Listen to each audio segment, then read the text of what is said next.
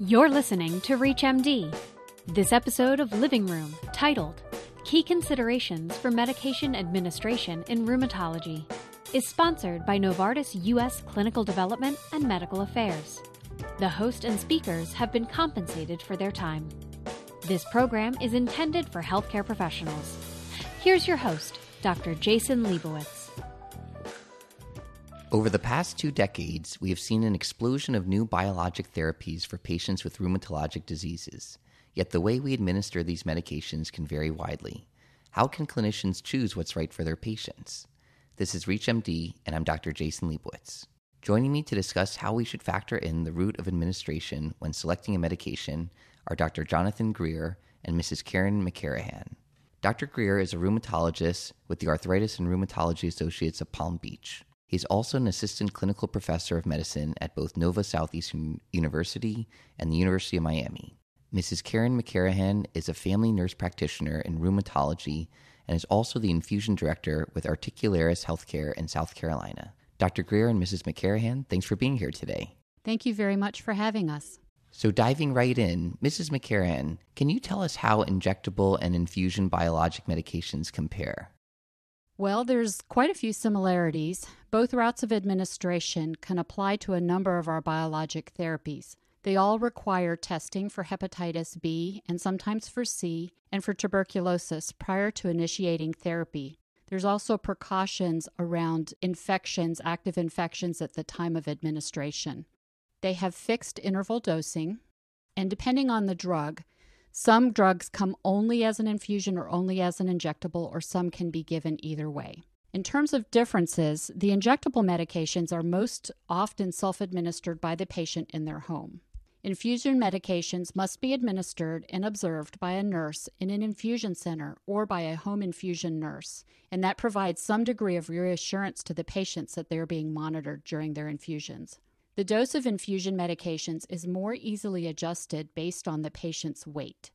Injectable medications are typically administered more frequently than the infusion medications. Infusions require more careful handling and refrigeration, and self-injectables can provide flexibilities for patients, especially when traveling. Thank you so much for that very helpful summary. And if we stay on the subject of injectable medications, Dr. Greer, can you give us an overview of the advantages and disadvantages of these medications? Well, certainly, there are many advantages and disadvantages. To go over the advantages first, the injections can be given at home, either by the patient themselves or by a friend or a family member, provided they're trained in the office first on how to self-inject. It does provide some flexibility for patients to travel with the medication as well. So if they're going on a trip, they can take the medication with them and administer it where they are. Administration is often easier using an auto-injector pen or pre-filled syringe, and sometimes both devices are available for the same medication. Many videos and other resources can exist online that allow for training of the patients on how to give the injection, although as I mentioned, we usually train our patients in the office before they leave so they can inject themselves without too much difficulty. And usually there's no pre-medication required. Now, having talked about the advantages, there are several disadvantages.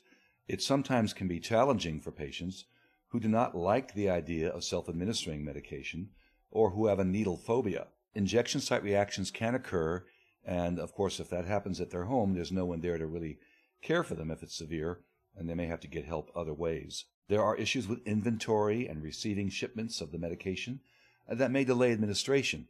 For example, sometimes the medications can be delivered to the doctor's office where the patient has to pick it up, or it goes to the patient's home, and delays can occur in both locations. The dosing intervals for these injections are typically more frequent, can be as often as once a week, although some injections are once every 2 weeks, once a month, and even once every 3 months. There are challenges in maintaining a suitable storage condition. Most of these self-injectables require refrigeration, and if there are temperature fluctuations, that can affect medication stability, so the patient needs to make sure that they're in a proper storage area. And then the treaters, that is the providers such as myself, rely on the patient's word for the medication adherence and compliance. So we're taking their word, they're getting themselves their medication, and hopefully they're doing it correctly. Thank you very much. It's a very helpful discussion. Now going back to infusion medications, Mrs. McKerihan, what are some of the pros and cons of using these types of medications? Well, the pros or the advantages for infusion medications is that it's administered by a trained medical professional, usually a registered nurse. And so it's given often in a monitored infusion center, which is comforting for the patient, especially if there's any kind of an adverse reaction, or if the patient has any questions regarding the infusion or the medication.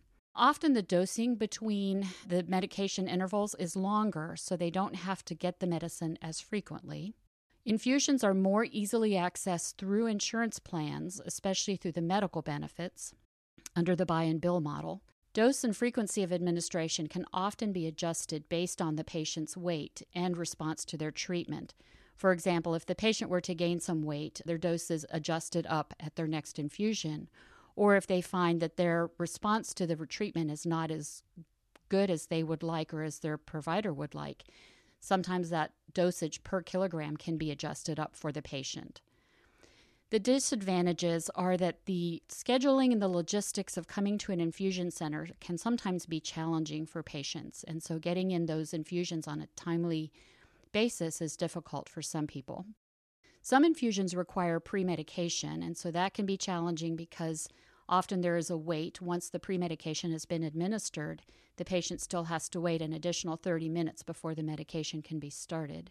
Infusion reactions can occur, and that would then extend the time of the infusion, especially if somebody has a significant reaction. You would want to hold on to that patient for longer just to make sure that everything is okay. So sometimes the time can be extended if there is a reaction. And then usually it takes longer to get an infusion. The shortest infusion is 30 minutes.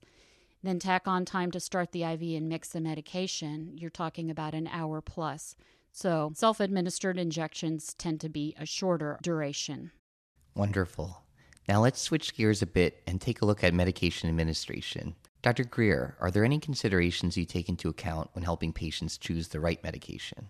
Well, certainly there are, and there are many considerations we have to take into account.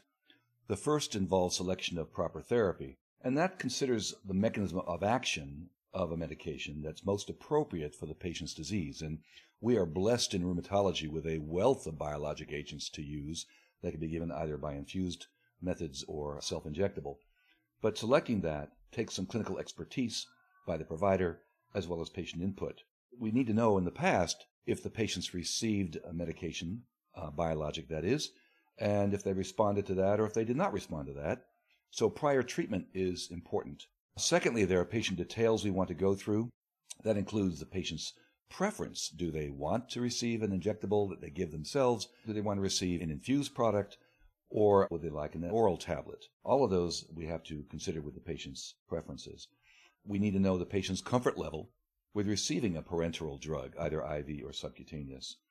And then there are also physical limitations that may impact the ease of injection. And this includes living arrangements, travel schedules, and access to an infusion center. And I would also add the patient's own physical limitations. If they're self-injecting and they have severe arthritis in their hands and cannot use the device appropriately, that could be a problem as well. There are also very practical considerations we keep in mind.